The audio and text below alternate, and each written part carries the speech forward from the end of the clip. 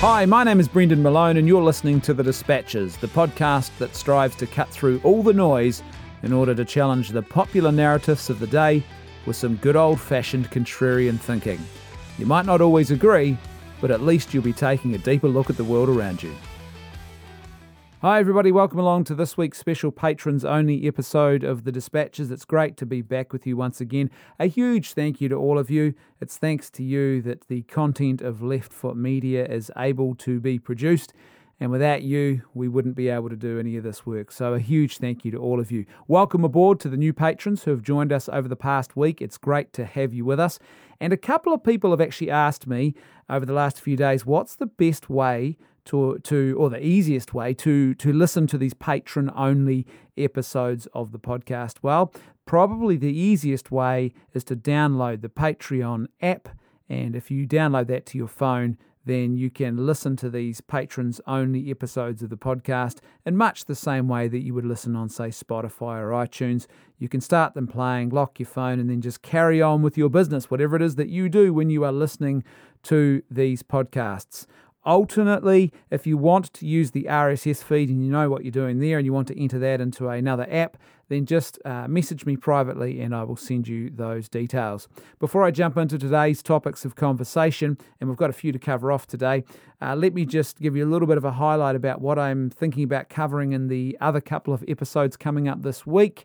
Of course, this is all subject to change depending on what happens in the life of society and whether something more pressing perhaps might take over in the meantime. But one thing I'd really like to focus on this week in a particular episode of the Dispatches is the question of what are the skills and qualifications we actually need in our politicians in light of, I guess, what's happened recently. And there's a lot more talk now about the idea of we need more scientists in Parliament. And there's also a big focus on political leadership over the past week or so here in New Zealand with the massive reshuffle of the National Party, where there's a leadership, I was going to say a leadership coup, but that sort of makes it sound like an unsurprising and sort of negative thing. But there's a leadership change. It sort of was rather sudden, but hardly unexpected for those who are following politics.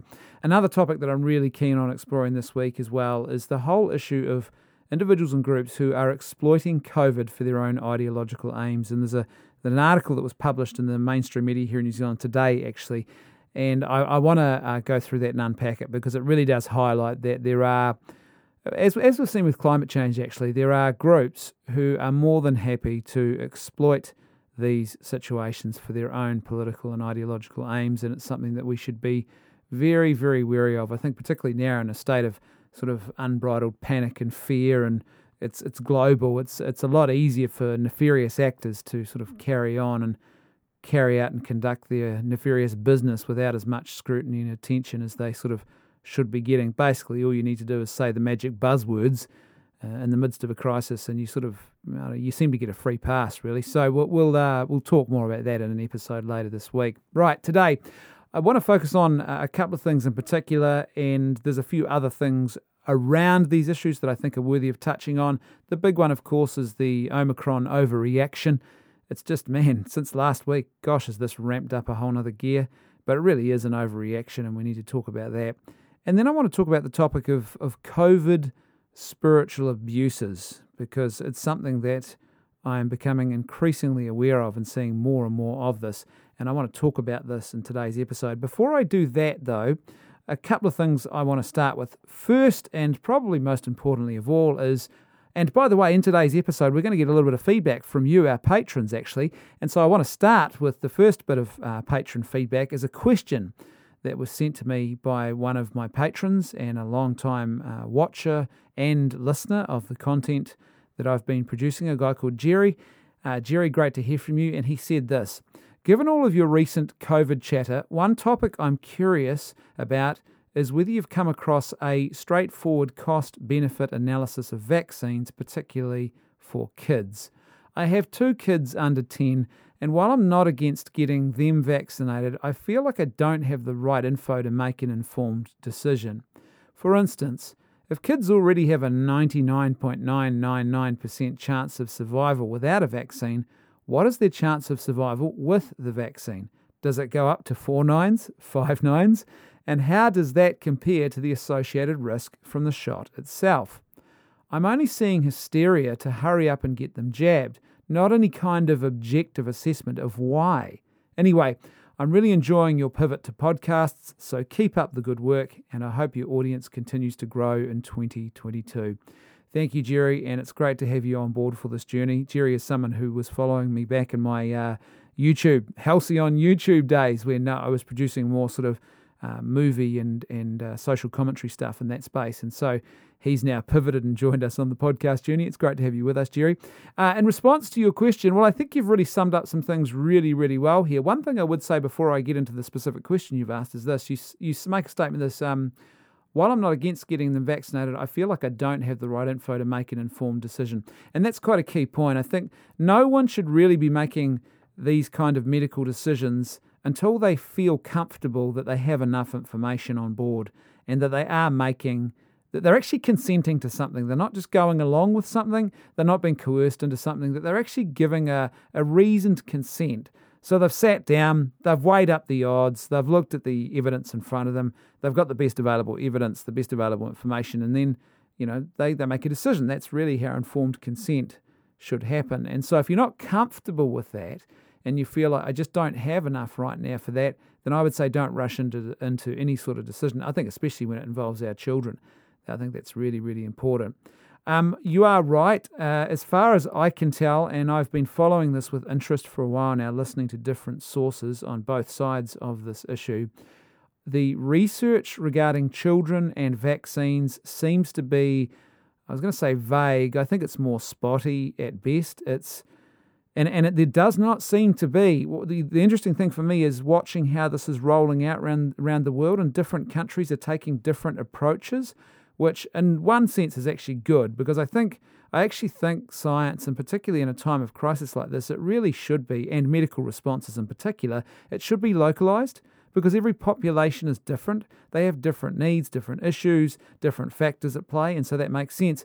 But on the other hand, what's interesting about that is it sort of seems to speak to the fact that there isn't one clear, uniform understanding right now about what actually is the best approach to be taking with children. And I think that, for those of us who are interested in making a proper informed decision, I think that's a reason to stop and pause and to say, okay, well, I want to assess this a bit more clearly and a bit more deeply.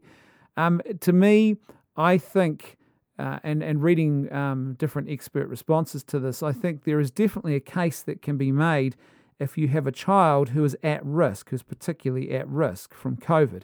And so you have a child with health issues which makes them particularly vulnerable to COVID. And so they're not in the typical demographic for children with COVID. And that typical demographic is that children get COVID, they get a very mild form of it, and they recover quickly. They get the lowest rates of long COVID of anybody, and they also generally don't die from it. So they're really in a good, in many ways I'd say an enviable position, and it's one of the small mercies, I've been saying this for a while, about this pandemic, is that we're not seeing children dying wholesale. And that, I think that is a small mercy that we can be grateful for in the midst of this. But what this means is that children also should be considered as a unique demographic. And that's hardly surprising. Again, one of the things that's sort of gone out the window in this whole pandemic is actually, I think, doing proper medicine. And what I mean by that is not that, doctors are not trying their best under some trying circumstances, but the general mentality from the top down, the political response has been, it seems, to try and find these one-size-fits-all and often very myopic and narrow solutions. Really, at the moment, it doesn't seem to be much beyond give people a vaccine or give everyone a vaccine.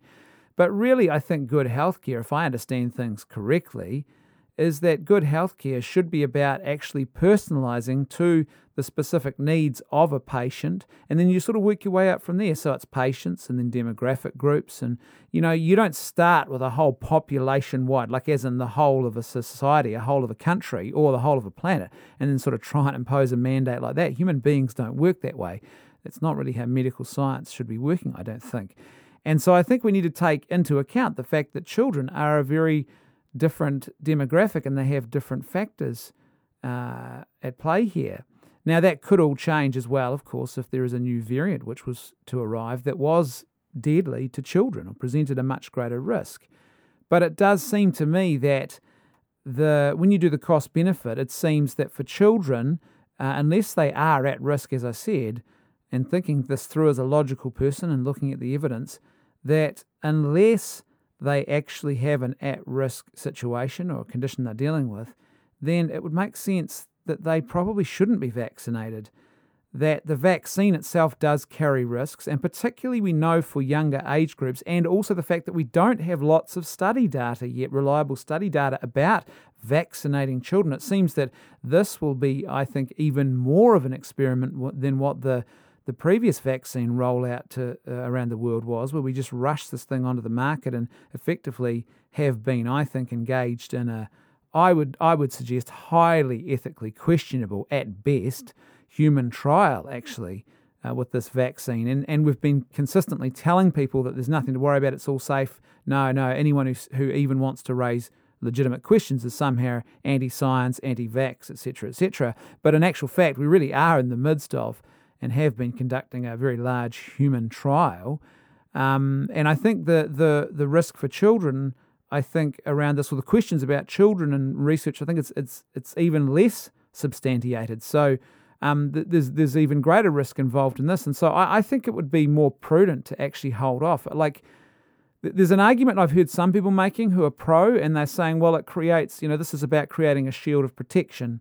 It's like a firewall, and, kids are notorious spreaders of all sorts of different lurgies, and so if we get them vaccinated, that'll help the rest of us. And you sort of think on the surface of it, you think, oh, that sounds like there's some merit to that, but then you sort of stop and think, well, does this really make sense, though? It would make sense if this was like a once and done sort of situation. So you vaccinated someone once, and then that guaranteed like lifetime foolproof protection, but the vaccine doesn't do that. And that's not also how respiratory viruses work. They do keep changing, and so they keep circulating. And so it doesn't really make a lot of sense that we're actually doing much that's meaningful here. One of the bizarre things in this pandemic is just the way in which the fundamentals of science that we all learnt, even going back to high school, they just sort of seem to have been thrown right out the window. And this is one of those cases where it would seem to me that what we have here, and this is my personal opinion, is that the rush to vaccinate children now reeks of two things. It reeks of panic on the part of people who are afraid and who are worried, and I can't blame parents for being fearful. They've been constantly had it sort of beaten into them over and over and over again for months and months now. Won't somebody think of the children? Oh, the children are getting sick. And there's no context for that. It's just this sort of wild-eyed, hysterical sort of screaming from the rooftops, the children are sick, the children are sick. As if somehow that's an abnormal thing for children to get sick. But there's no context about what that means in this case, and are they actually getting serious harms from this? Are they dying from this? All of that's pushed aside. And so you create the state of fear. A lot of parents are really worried about that, and they love their kids and they're fearful of what could happen to them.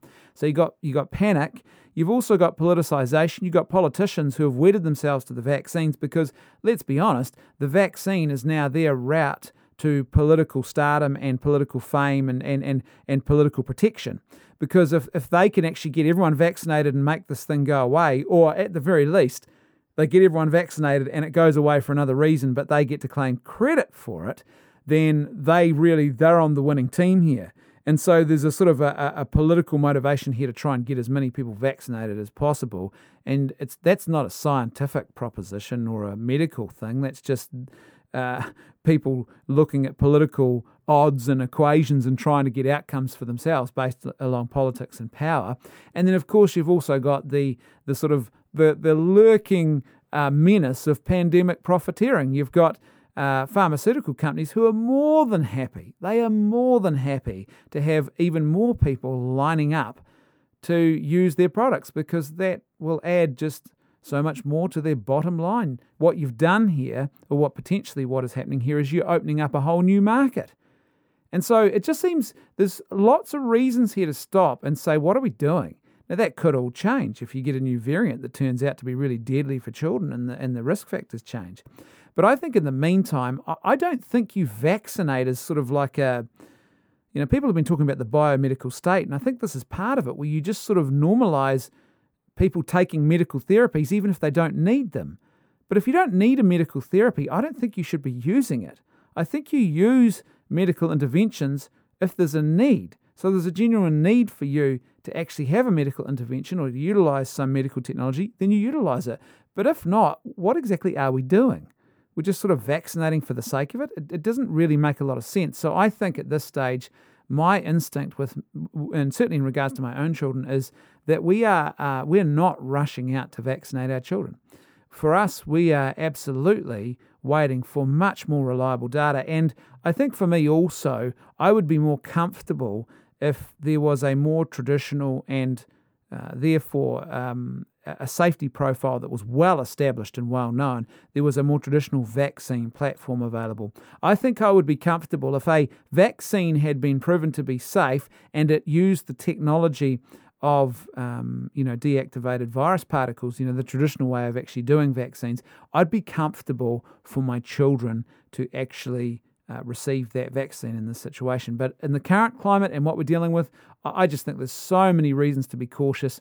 And no, you are not insane for being cautious. And as I understand it, the risk-benefit at the moment really is, unless there is a pre-existing health condition, the risk-benefit actually works in favour of not vaccinating children, because the vaccines themselves and the unknowns also about some of those safety effects on younger children. So thanks for that question, Jerry, and your kind words as well. It's great to hear from you. Before the end of this podcast, we are going to hear from another one of our patrons who has sent into me a piece of creativity, a piece of poetry that I really want to read and share with you because I thoroughly enjoyed it myself. Moving right along to the next story, though. Last week here in New Zealand, the National Party, for those who are outside of New Zealand who are listening, one of our two major parties, National and Labour. National tends to be sort of pitched as the right of centre party, but in many ways they're kind of a bit, I'll talk about this in a minute, they're not really, I don't think they are really, but that's a whole other story. But there was a leadership change in that party, sudden but not really unexpected. Christopher Luxon, the former CEO of Air New Zealand, is now the leader of the National Party. His deputy leader is a lady called Nicola Willis. And there's also been in the last couple of days a cabinet reshuffle and, MPs moving up and down the ladder. And speaking to friends of mine who are MPs some months ago about this particular factor, apparently it's quite common and it's actually quite normal to have these sort of reshuffles where it's sort of the expectation is that you punish your allies, you reward your allies and you punish those who are sort of more of a threat to you. It's not unusual, but there is some interesting things that we can definitely take from the reshuffle that we've had here by Christopher Luxon of the National Party. Before I get into that, though, what was interesting to see was the media reaction. The media just went feral about the fact that he has a Christian background. And I say background because, as he said in the media this week, he hasn't been to church in 5 years. So, yeah, I think let's be clear. I suspect that what we're probably going to see is, I could be wrong, but my suspicion is we're dealing with a man who has been a Christian. At the moment, it's uncertain what he actually is. Because I really believe that to be a Christian does require you ultimately to practice in some way. And there might be rare exceptions to that, but I think generally what that would mean is that you would attend a worshiping community, even if it's just a small home church of some sort. You would, the moment someone says, I haven't been to church in years, is the moment I do think they've moved away from Christianity into something else, some sort of post-Christianity or some sort of, self-identifying and self-crafted religious belief. So the irony is he hasn't been to church in 5 years, but the media attacked him over the whole Christian thing anyway. And a lot of people were making hay out of the fact that, hey, look, the media's gone after his Christian faith. We don't hear them attacking atheists like this. I think part of it is that the media, a lot of people in the media now, they're just sort of like pre-programmed robots in a lot of ways. What I mean by that is it's like RoboCop, if you've ever seen the movie RoboCop. If you haven't, no, I'm not recommending it, but if you have, you'll know what I'm talking about. And RoboCop is pre-programmed with these prime directives, and he doesn't really know why, but he's just got the prime directives. And so these are protocols he must follow. And it's almost like these ideological prime directives. And so there's like a Christian who also has expressed opposition to abortion in the past. And again, this week, he made statements that indicate that he's more than willing to walk away from that as well. He's changed his vote already, for example, on the safe areas, quote-unquote safe areas legislation, which is proposing to make it a criminal act to speak publicly about abortion within 150 metres of an abortion clinic. If the legislation goes through and an abortion clinic applies for this, they will be able to become a sort of a safe area abortion clinic, and you won't be able to speak freely about abortion. It'll be a criminal offence. It'll be punishable by law. Now, he voted against that initially, and now he's changing his vote. So at the first reading, he votes against it. Second reading, he's voting for it now. So, there's lots of reasons to think that, this is hardly going to be a sort of a return to, theocracy and some sort of imposed theological rule. It's just, I think that's just fantasy land stuff. But the journalists involved are in a sort of pre-programmed mode, and they panic and they sort of think, oh my gosh, it's a threat, because ideologically they've been told to treat a person who holds certain views as a threat. And so they just went on to autopilot, and I think that's why we saw that happening. But as I said, when you look at this, you look at what Christopher Luxon has actually said in the last few days, and also his deputy, Nicola Willis, is someone who is absolutely, she's very liberal, pro-euthanasia, pro-abortion, voted for the extreme abortion law, voted against the various attempts to make both of those laws less extreme, etc. The cabinet reshuffle. It's pretty clear that what we're going to have here, I think, under Christopher Luxon is a liberal party, and we're not. Yeah, it's kind of interesting. What it's revealed, really, I think, in a very clear way, well, certainly for me anyway, is that in New Zealand politics, we don't really have a lot of political choice. We really have two major parties and some minor hangers-on. But in actual fact, really, and a lot of the West is grappling with this now, we don't really have the broad range of choice that you might imagine. When you look at the two main parties, what we have, I think, at the moment is basically an incompetent Liberal Party with Marxist tendencies, that's the Labour Party, versus a Liberal Party with free market tendencies, and I think it seems, based certainly on their immediate previous performances, and who's to know what the new government will be like, they seem to have a little bit more competence. And that, to be fair though, that is untested. So they might turn out to be just as incompetent, I don't know. But really there's not, the key thing is there that liberal ideology, the ideology of liberalism, is very much entrenched now in both parties, and you don't really have much of a choice outside of that. It's kind of interesting that the smaller players don't really get much sway.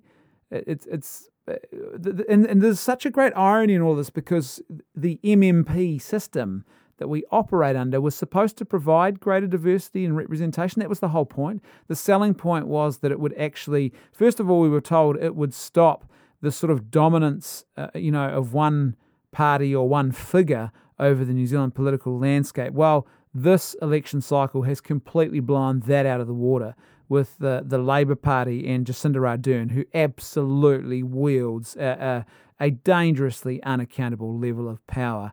And so MMP did not stop that from happening. And it very much is also a cult of personality type leadership. As I said, the irony here was, I remember when we were told, we had the option which system to vote for. One of the big supposed selling points of MMP was that it would stop a character like Adolf Hitler rising to power, and this is why you saw it in a rise after World War II as an option.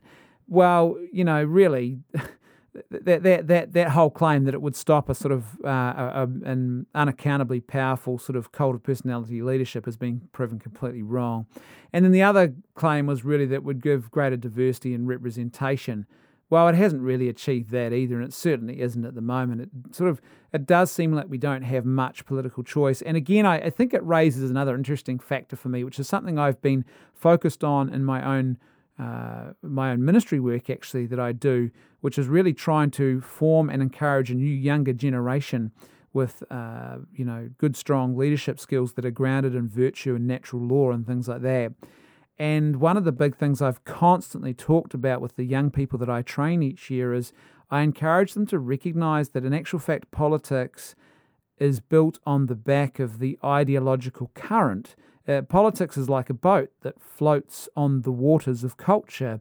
And so whatever way the cultural currents are blowing, generally that's what your politics are going to do as well. And this, I think, really reinforces that the sort of fixation on political solutions is not really a long-term way of addressing these issues. It's much more complex, it's much deeper, and the reality is there might not even be a long-term fix. History is not a progression towards greatness and even greater levels of greatness, as some on the progressive side might fantasize it to be. History is a cycle of booms and collapses. Cultures that rise, have great success, and then almost in many ways become victims of their own success, their own opulence and comfortability, and then that slide into mediocrity happens, and then there's the crash. And so that's the way history goes, and it might well be that we are, I think, going through some form of crash, whether that is a hard crash and it's all over and everything smashes into 1,000 bits of unrepairable china, or whether that's sort of a soft landing where, some things get damaged and the wings get torn off, but we rebuild something new out the other side of it. Who knows? But yeah, definitely. The reality is that our politics are, I think some people sort of looking for a political messiah or a political savior to solve the problem of a person who thinks they are a political messiah and wields far too much power. That's not really the answer to this either. What we really need is, I go back to Edmund Burke, we need to really nurture and build up and support and fight for the little platoons of society, and that's strengthening communities, local communities, small communities, families, marriages, giving strength to those places that actually give rise to greatness in a society. Right, moving right along, and as promised, one of the two main big topics I wanted to talk about today was the Omicron overreaction, which we really are. It's starting to peter a little bit, I think, as of today and yesterday, but we've had basically a week of I think, media scaremongering, certainly. And the media, by the way, should know better. We've heard this over the last couple of years, this sort of self-referential talk about we need to do better, and we allowed certain people. This is really, think about Donald Trump. He was a great example of this. That the media talking about how they allowed him and gave him too much leverage, and that was a dangerous and a bad thing, and they need to do better next time, and they need to think about how they frame issues. And again, just do your job. Just do your job, which is try in the most balanced way to report the important facts about the important issues. And that gives us, the ordinary hoi polloi, the ability to sort of just to try and look at and understand exactly the cultural stew that we find ourselves sitting in right now. That's all we need, right?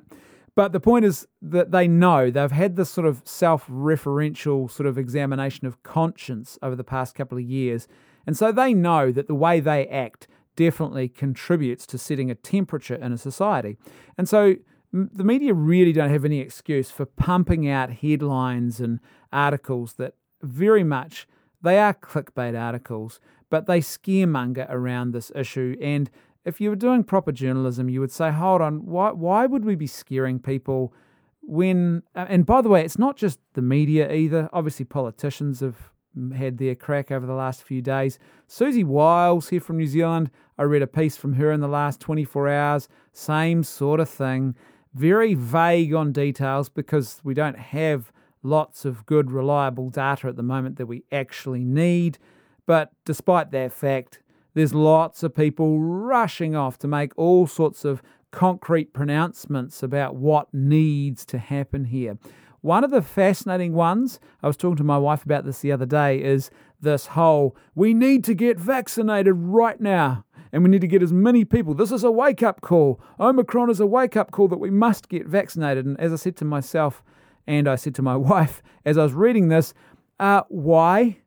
Why? Because we've got a new mutation here that has actually, I think, now correct me if I'm wrong, but initially we thought it was 32 mutations on the spike protein, which is massive, but apparently it's more likely, and it's looking like it's around 50 mutations on the spike protein, which would explain why these vaccines aren't working for Omicron anymore.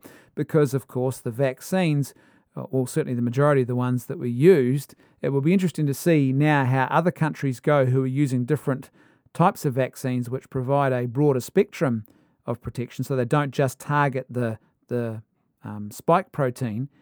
But if you've got a vaccine on board, which a lot of people have now, which is designed to target the spike protein when it's a particular shape, and then the shape of that spike protein changes, then, well, of course, it's not rocket science that, the vaccine's not going to work. So in light of that, why would you be saying, well, everyone needs to get vaccinated ASAP? We don't have a Omicron vaccine option available yet. The corporations who are promising to bring us one are saying it'll be about 4 months or so before that's on the scene. I suspect that's going to be well and truly too late if this thing really is as transmissible as it seems. It's probably absolutely going to be. The horse will have bolted by then. The worry, of course, is the fact that it's going to take 4 months, is that a whole lot of politicians are just going to hit the panic button again and say, well, we need to lock everyone down because we don't have a vaccine, without actually considering the real facts of what Omicron actually is. But the point is, why would you tell people to rush out and get vaccinated right now with a vaccine that is consistently showing already, based on the limited data that we do have, that it's not actually going to stop the transmission of this thing? So maybe you could make an argument, well, maybe it will blunt the edge of this thing, but we don't even know that. We just don't have enough data yet to actually ascertain. There's certainly some pretty positive indications here, and I say positive because they look really good for us, that this Omicron variant is actually very mild and that it could well spell the end of the pandemic. So you have a variant that's mild, which is highly transmissible, which just takes over, destroys all the other variants because it's so dominant, because it's so transmissible. People don't get sick and die from it, generally speaking. And then what happens is you get a herd immunity. This is actually an advantage to us. It sort of, it really would sort of see the virus start to become endemic in a way that's much more helpful and beneficial to us. But one of the interesting things is I was reading some data just yesterday actually about South Africa and the sort of the epicenter for this outbreak.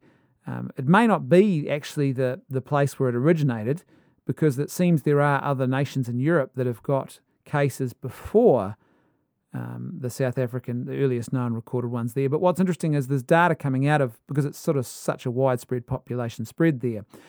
What's interesting is the data coming out of there is, they know from some of the sewage testing that it really is, it's taken off in a big way, so it's highly contagious, but they've got a very under-vaccinated population. And although they are starting to see a rise in hospital admissions, the outcomes are better even in that context, and it's nowhere near what it has been previously. So it's this all looks very positive. And what it also means is if this thing really is widespread, massively widespread amongst a largely unvaccinated population, which is what South Africa is, and you are not seeing a massive spike in hospitalizations and death, and then when the people go to hospital, the majority of those people are not on they're not going on to oxygen assistance or ventilators. They're able to survive and carry on with just room air. And in actual fact, by the way, too, a majority of those people who are in hospital with the Omicron variant, it was discovered incidentally. So they were in hospital for other reasons, and they do routine testing now of everyone who goes into hospital, and they discovered it when they were doing the routine testing. So these people didn't go in because they had Omicron. They didn't go in for that. They went in for other issues, and it was discovered incidentally. So all of this really is pointing to some quite positive news here. And it also raises, again, questions about, well, what will happen. The one question I think that we need more data on, of course, is what does it mean for unvaccinated people? Is it similar? Is it the same? Is it less deadly for them? What does all of that mean? There's some uncertainties here that we don't know. But in the midst of uncertainty, to be rushing around and making these bold, concrete pronouncements, it really doesn't make a lot of sense, and it isn't particularly logical either. One of the statements I saw yesterday was someone saying, the best vaccine is the one available to you right now. And I thought to myself, that's not a healthcare statement. That is not a scientifically sound statement. That is a marketing slogan. Seriously, that is a marketing slogan for a political aim or for a corporate who is looking to sell you a product. That is not science. It's just insane. The best vaccine is the one available to you right now. Really? what if it's actually not? What if you are totally contraindicated for that? Then it's absolutely not this is not rocket science. Yeah, anyway. A couple of things, though, in light of this that are worth considering. I want to read a particular op-ed to sort of highlight perhaps the way in which this has we are in the midst of an overreaction again. But before I do that, I want to just highlight here exactly the reality of what we're dealing with in the midst of, so-called experts running around saying, look, and also vaccine mandates and vaccination is the way forward. This is an article that appeared on Reuters just a couple of days ago, so December the 3rd. This is the European office. Dutch say 14 air passengers from South Africa with Omicron were vaccinated. So let me read to you from the article. Dutch health authorities on Thursday said most of the 62 people who tested positive for COVID-19 after arriving on 2 flights from South Africa last week had been vaccinated, lending weight to a call for pre-flight testing regardless of vaccination status, which is interesting because if you've been listening to me, you'll know that I've been saying it doesn't make sense. If you're going to test one group of people, the unvaccinated, you should test all people because we know that the vaccine doesn't stop you from catching and transmitting. So why wouldn't we test all people? The most important thing to know is, are you infectious or not? Right? That's it. And so therefore what we really need to know is, do you actually have COVID right now? And are you infectious? And therefore, the risk to other people is there. If you don't, well, then the risk doesn't exist, right? And that's got nothing to do with your vaccination status. Let me carry on. In addition, all 14 passengers who were later found to have been infected with the Omicron variant were vaccinated, health officials said on Tuesday. Now, what does this all mean?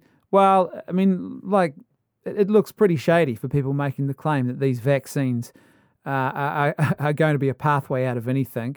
It raises serious questions about the whole claim of herd immunity as the answer. It raises serious questions about people running around claiming that new mutations would be stopped, and it's the unvaccinated people who are creating the breeding ground for new mutations, and they're going to be the spreaders of it, of course. Pandemic of the unvaccinated, all that kind of stuff. All of that's thrown into doubt. It also raises questions about why you wouldn't be doing testing, why you had mandates in the first place, and how they can actually function. And, of course, it points to, quite importantly, how infectious this thing is. There's a lot to learn still about Omicron, but it does seem we're in the middle of an overreaction to all of this. And let me read to you from an op-ed that was published. This is I think, I could be wrong. I'll tell you why I'm not 100% sure on this is because I'm going to read you this op-ed, but this is someone who has scanned a newspaper page that the op-ed appeared on.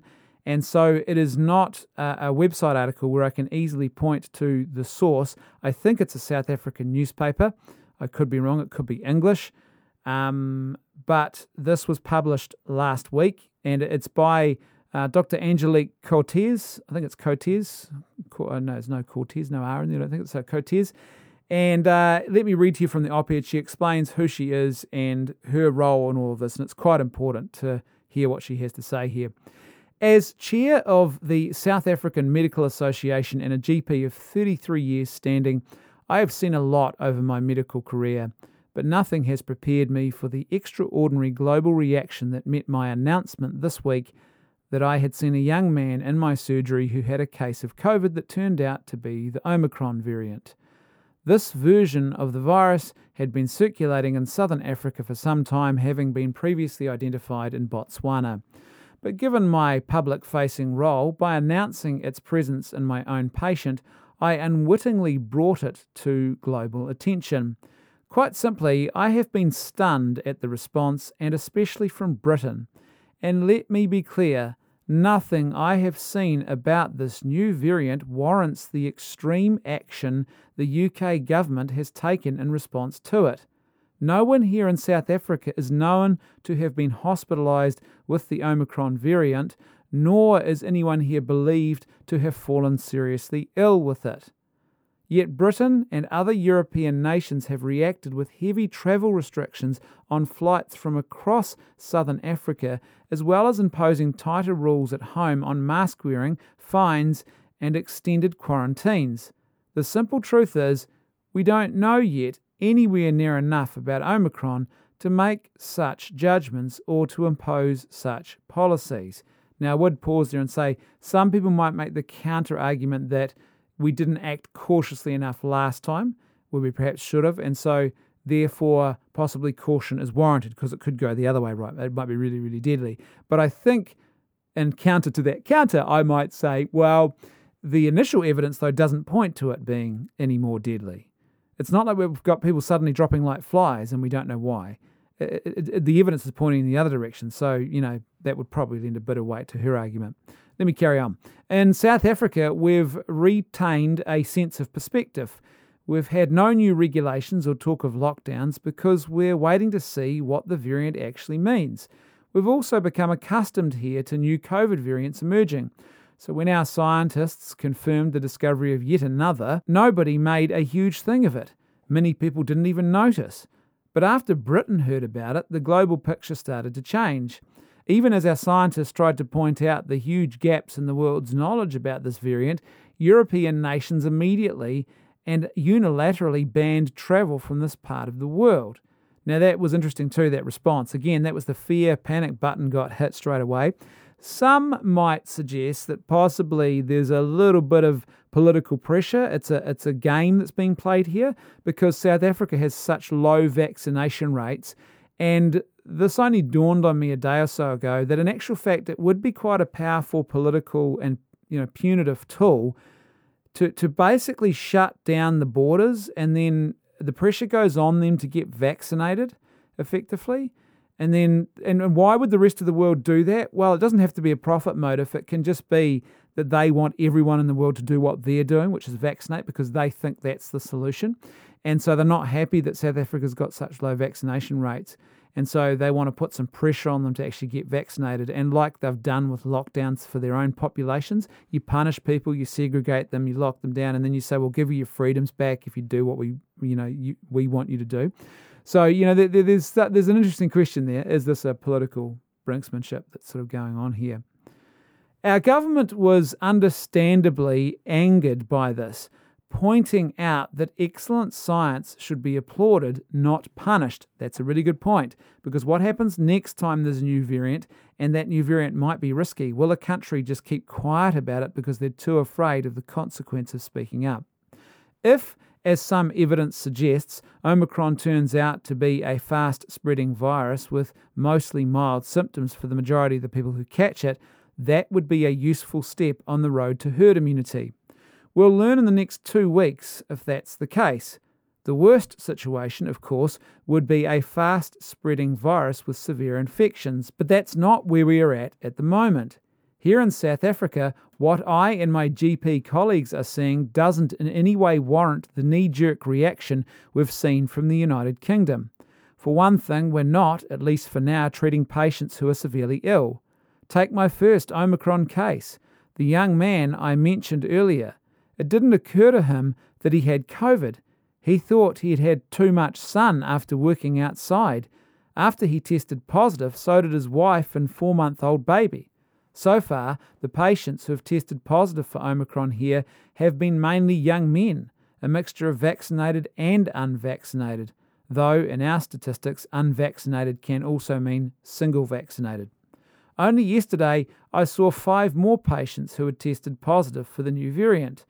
They all had a very mild illness. So at the moment, I'm afraid it seems to me that Britain is merely hyping up the alarm about this variant unnecessarily. Yes, the picture might one day look different. I have yet to see older, unvaccinated people infected with the new variant, for example, and they might well present with a more severe form of the disease. But the reality is that COVID is something we have to learn to live with. Look after yourself and get your vaccines. Above all, don't panic, and that goes for governments as well. And I think that's some great commentary from someone who's dealing with this issue right now on the ground. And I think it's worth considering that and keeping that in mind as you read the articles about this. And don't forget to stop and think for yourself, well, I need to discern as well what the motivation might be here. There could be a political motivation, there could be a profit motivation in a particular story or a particular person's comment. So keep that in mind as you're reading about the Omicron variant over the coming days. And as she has pointed out, in about a week or two, we are going to know more about exactly what we are dealing with here and what the real threat level is. And gosh, wouldn't it be great if that was the Christmas present the world got? An end to the pandemic. That would just be absolutely phenomenal. A couple of other things to cover off just quickly before I talk about spiritual abuses and COVID. Here in New Zealand, we had the news yesterday. Well, this actually happened on Friday, so let me read to you from the article. The headline of the article from yesterday was, U-turn on vaccine mandate allows takeaway staff to be unvaccinated. Let me read from the article. Staff at takeaway food and drink businesses no longer have to be vaccinated against COVID-19, despite the government earlier saying that they did. 2 weeks ago, Workplace Relations and Safety Minister Michael Wood said all staff working in hospitality needed to have their first vaccination injection by the time the traffic light system came into effect on Friday. But on Friday night, official food and drink service guidelines were changed, so they changed it quietly after hours, right, once the reporters have gone home for the week, to say that if a business is solely takeaway food and drink, then workers do not need to be vaccinated. Also, if they opt not to ask for vaccine passes, they can operate as a takeaway. So they don't need, if they're just takeaways, they don't need vaccinations, and they operate as a takeaway, not a restaurant, then they don't need to have vaccine passes for entry. A national takeaway chain owner Stuff spoke to, who wished to remain anonymous, said the government's original advice had resulted in her having to terminate the employment of 2 unvaccinated full-time staff members, and it couldn't open one of its stores due to a staff shortage. And apparently those staff members were so traumatised by it all and losing their job that they just, at this stage, said they're not willing to come back because it really did a number on them. And I can understand that. It's, being ostracised in that way is just completely unjust, and it does have an impact. Now, what's interesting about all of this is, straight away we should be asking, well, how did this even happen? And why did it change so quickly? Like, what's gone on here? To me, this just speaks to the rushed, incompetent, and completely non-health focused policies that we are bearing the burden of right now. This is not prudent. This is not wise. This is not safe. And so clearly the policy had to be changed. But then the question is, well, why did they change it back again? What was it? The cynical part of me really wonders whether some of the cabinet members couldn't get access to their favourite takeaways all of a sudden. And so, or maybe some friends and family had a go at them about it. And so they thought, we better change this. It's kind of very weird. The whole thing is just so very odd. I had an experience myself this weekend in Wellington of engaging with a takeaway store where, as I said in my previous podcast, for those who listened, I am unvaccinated. And that's a medical choice I've made. And you can listen to the previous podcast to hear the reasons why. No conspiracy, no panic about vaccination and COVID vaccination. It's just the products available at the moment I'm not uber comfortable with, and so I'm waiting for. And my risk factors, I think, are lower than others, so I can actually wait, I think. But anyway, we had an engagement with a takeaway store, which is literally a counter with a very small surround. These big, massive bifold doors that open out onto the public footpath. And you take one, it would be probably a metre at most, 1.5 metres maybe. You take one pace from the outside, like imagine big open bifold doors, so the whole front of the store opens up, and effectively you've almost got a counter that's on the street. You take one single stride, and you are right in front of the counter. So it's probably 1 metre, 1.5 metres between this big, massive opening and the counter. So the counter is right there on the street. And according to the regulations, I still couldn't enter, but it actually turns out that I could have entered this place. It's not a restaurant. It's takeaway only, very, very small pop-up thing. And so what we had to do is we had to get our son. I had to stand outside and he had to go, and we had to sort of negotiate it that way to get the job done. But it was crazy. None of that needed to be happening, and it didn't really make any sense at the time. I was looking at this and I was thinking, why? What's the risk here? This is an outdoor store, effectively. It's a takeaway store. It's not a restaurant. It's just absolutely insane. And the irony is it's It's literally on the same property. It's right next door to a supermarket where people who have just been in and out of a supermarket with hundreds and hundreds of other people in a mixed setting for a much longer period of time have all been mixing and mingling, and then on the way out, some of them stop at a takeaway store where they're not allowed in there because, not allowed to mix and mingle in there. The whole thing is just insane.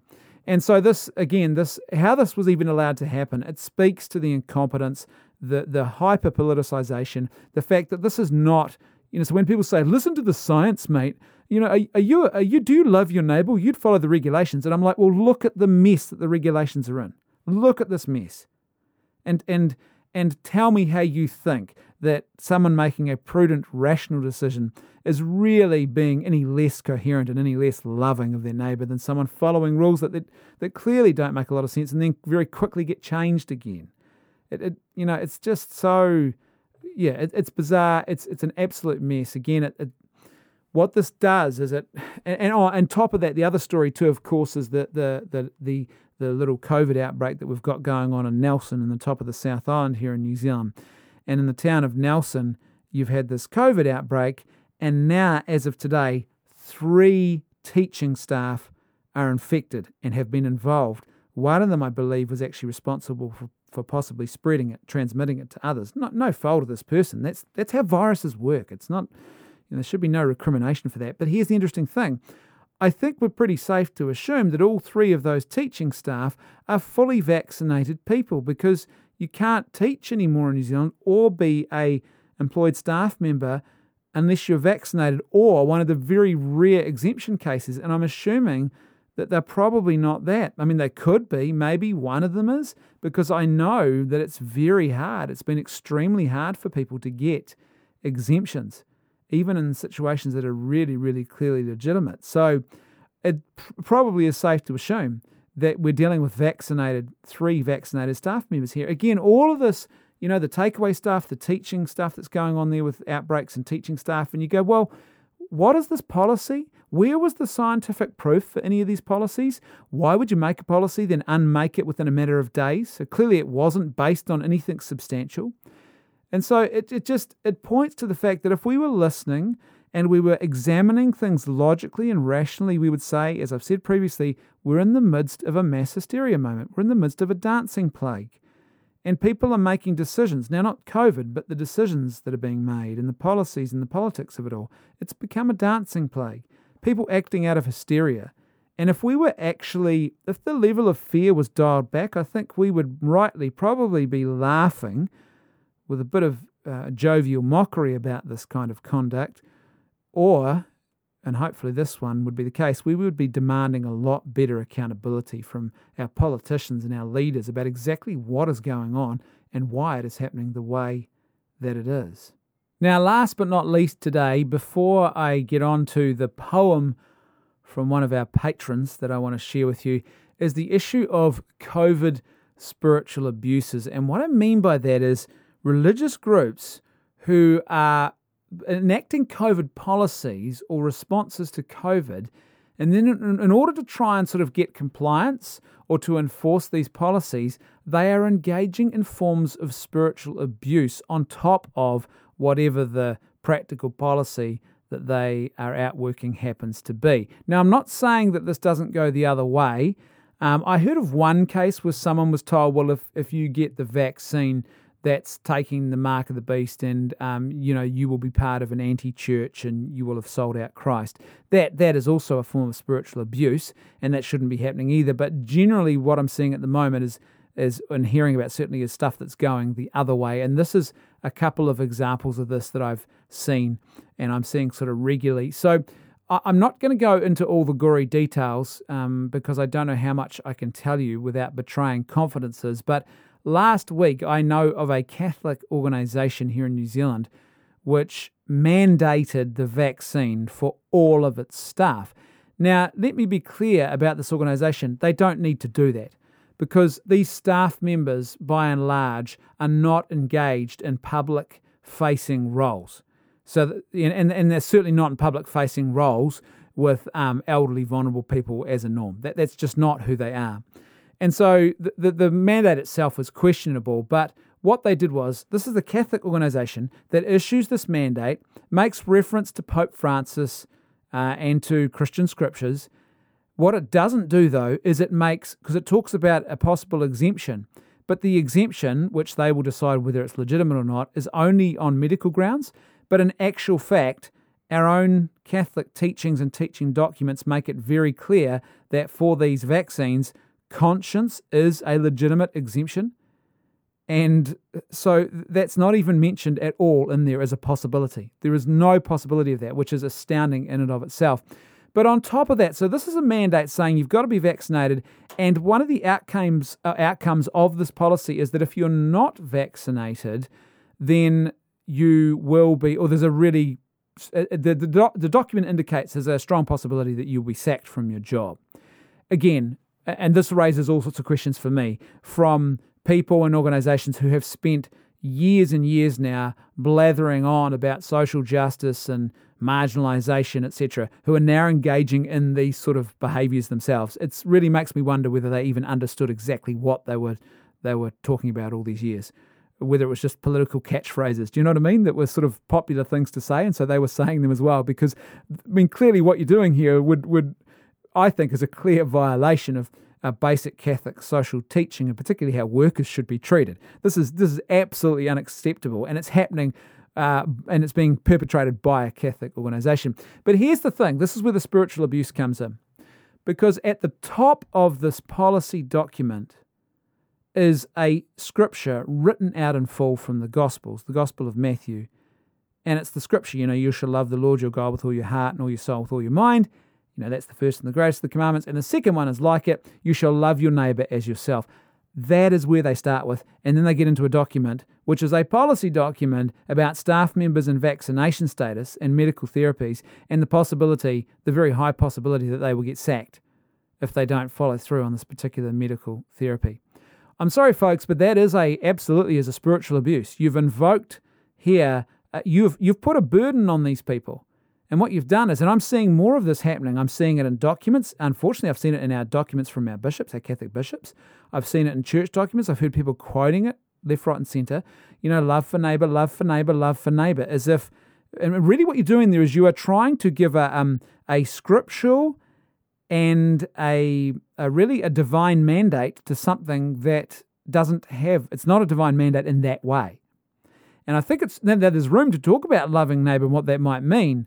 But loving neighbour is more complex, as I've said previously. I talked about this in the previous episode, than simply just, have you had a vaccine or not? It's also about how you treat people in public. It's about, do you look after your own health so that you're not at greater risk and you don't take up healthcare beds, etc. It's also about the fact that to love my neighbour means that I have to love and respect and care for their bodily sovereignty. So it's not just my neighbour who might want a vaccine policy that I've got to love. It's also my neighbour who might not want that because they have their own bodily sovereignty, and I've got to respect that. It's much more complex than people are making it out to be. And yet this scripture, in this very spiritually abusive way, is being thrown around. Well, look, God's on my side.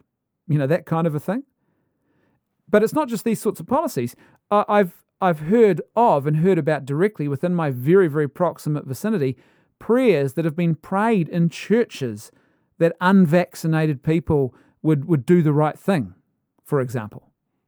So you get these public prayers that are added into church liturgies and church services that I've heard about. I know of at least 2 incidents directly that I've been told about within driving distance of me, of where I am, where this has happened.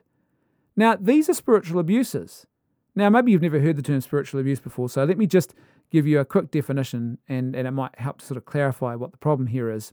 And this comes from a study by Lisa Oakley and Justin Humphrey, and it's a study of spiritual abuse called Escaping the Maze of Spiritual Abuse, Creating Healthy Christian Cultures. And it is highly regarded within a lot of Christian circles as a study into these matters. Let me quote from these 2 authors. Spiritual abuse is a form of emotional and psychological abuse. It is characterized by a systematic pattern of coercive and controlling behavior in a religious context. Spiritual abuse can have a deeply damaging impact on those who experience it. This abuse may include manipulation and exploitation, enforced accountability, censorship of decision-making, requirements for secrecy and silence, coercion to conform, and along with that, an inability to ask questions, control through the use of sacred texts or teaching, requirement of obedience to the abuser, the suggestion that the abuser has a divine position, isolation as a means of punishment, and superiority and elitism. And I would suggest to you that that policy document I read out earlier in Praying Prayers in Church, that the vaccinated would just hurry up and get vaccinated, that violates at least one, probably two or three of those clear markers of spiritual abuse. Because what's happening here is you are taking a situation about a personal healthcare decision and you are then weaponizing Scripture and Christian teaching to try and give yourself the sort of divine mandate to demand this of people. So that document I talked about earlier is actually demanding people at the threat of them losing their jobs that they follow through on this order. And clearly you start with that Scripture to lay a framework. Well, I have God on my side and you therefore must listen to me. And I think particularly what makes this even more pernicious and nasty is the fact that generally speaking, the people who are most vulnerable to this are actually the people who are the sort of the most faithful and humble types of Christian believers. They are God's beautiful people who have a desire for obedience, and they don't want to go around rebelling against leaders and spiritual authorities. And so they are in a position where they are more vulnerable to this kind of manipulative and abusive leadership. And it's, I think there's two forms of it that can happen. I think one form is we associate with cults and cult-like behavior. But what I think we possibly have found out through this pandemic is there is also, I think, a sort of bureaucratic spiritual abuse that bureaucracy actually gives rise to. So people who just want other people to go along with the bureaucratic policy, they don't really want to be in a position of cult-like power and leadership themselves. They don't have some utopian vision. It's basically just this sort of this bureaucratic go along with the rules sort of mentality, the passive aggressiveness of bureaucracy. And it's just all part of it. Well, let's just thread to sack these people, put a scripture at the top of the page, and we're all good to go. It's not good, and it really does need to stop happening. I don't know how else to say this or how plainly to put it, or how I can put this any more plainly. It shouldn't be happening. End of story. It just shouldn't be happening. Okay, final cab off the rank. As promised, drum roll please, you've been waiting for this all episode. I have a poem to read to you from one of our patrons, and he sent me this last week, and I said, would you mind if I read this on air? And so in order to avoid him getting into any particular trouble, I have dubbed him the poetic patron. So the poetic patron, you know who you are. You are listening and you know who you are. If you want to send in more poems, I will happily read them under the moniker the poetic patron. And so this is something he sent me last week called Pandemic of the Unvaccinated. Propaganda of the unkind. Phrase of the unwary. Proposition of the unhelpful. Polemic of the uncharitable. Phantasm of the unsophisticated. Panegyric of the unproven. Presumption of the uncritical. Pretension of the unimaginative. Panacea of the undiscerning. Polarization of the undifferentiated. Prejudice of the unsympathetic. Partiality of the unfair. Panic of the uber-political. Pejorativeness of the unjust. Provocativeness of the unmerciful. Persecution of the undecided. Prosecution of the unconforming. Prohibition of the unrelenting. Poison of the unctuous. Plague of the upstarts. Pariahs of the urbanites. Project of utilitarianism. Pogrom of the unvirtuous. Pawns of the ultimatum. pestilence of the unusually rabid, pox of the unrighteous, pus of the unlanced abscess. Perhaps they're us. So there you go, a great piece of poetry from the poetic patron. You know who you are, and I really love that poem, and that's why when I was sent that poem on Friday or late last week, it was sent to me. I said, look, to the person, one of our patrons who sent it, look, do you mind if I read this? Because I'd really liked it. I really, really loved it. And so I promised him I would do that in a way that was anonymous. So the poetic patron, you know who you are. If you want to send me more poetry, I will happily read it on air. So there you go. I hope you've all enjoyed that. And as much as, well, certainly as much as I did, I thought that was a great piece of poetry and a great piece of commentary about the times that we currently find ourselves in. I think that's all I really want to say in this episode, apart from a huge thank you to all of you again for being our patrons. Thanks to you, the content of Left Foot Media is able to be made. And so we couldn't do this without you. So a huge, huge thank you to you. Welcome aboard to all of our new patrons. I hope you've enjoyed this first patrons-only episode. Don't forget, if you want to share this episode with other people, you can do that. All they have to do is become a patron with $5 or more per month, and they can get access to this episode and all of the other weekly patron-only episodes that we broadcast. So that's about 4 or 5 extra episodes every single month. Thanks again for tuning in. Don't forget, live by goodness, truth and beauty, not by lies. And I will see you next time on The Dispatches.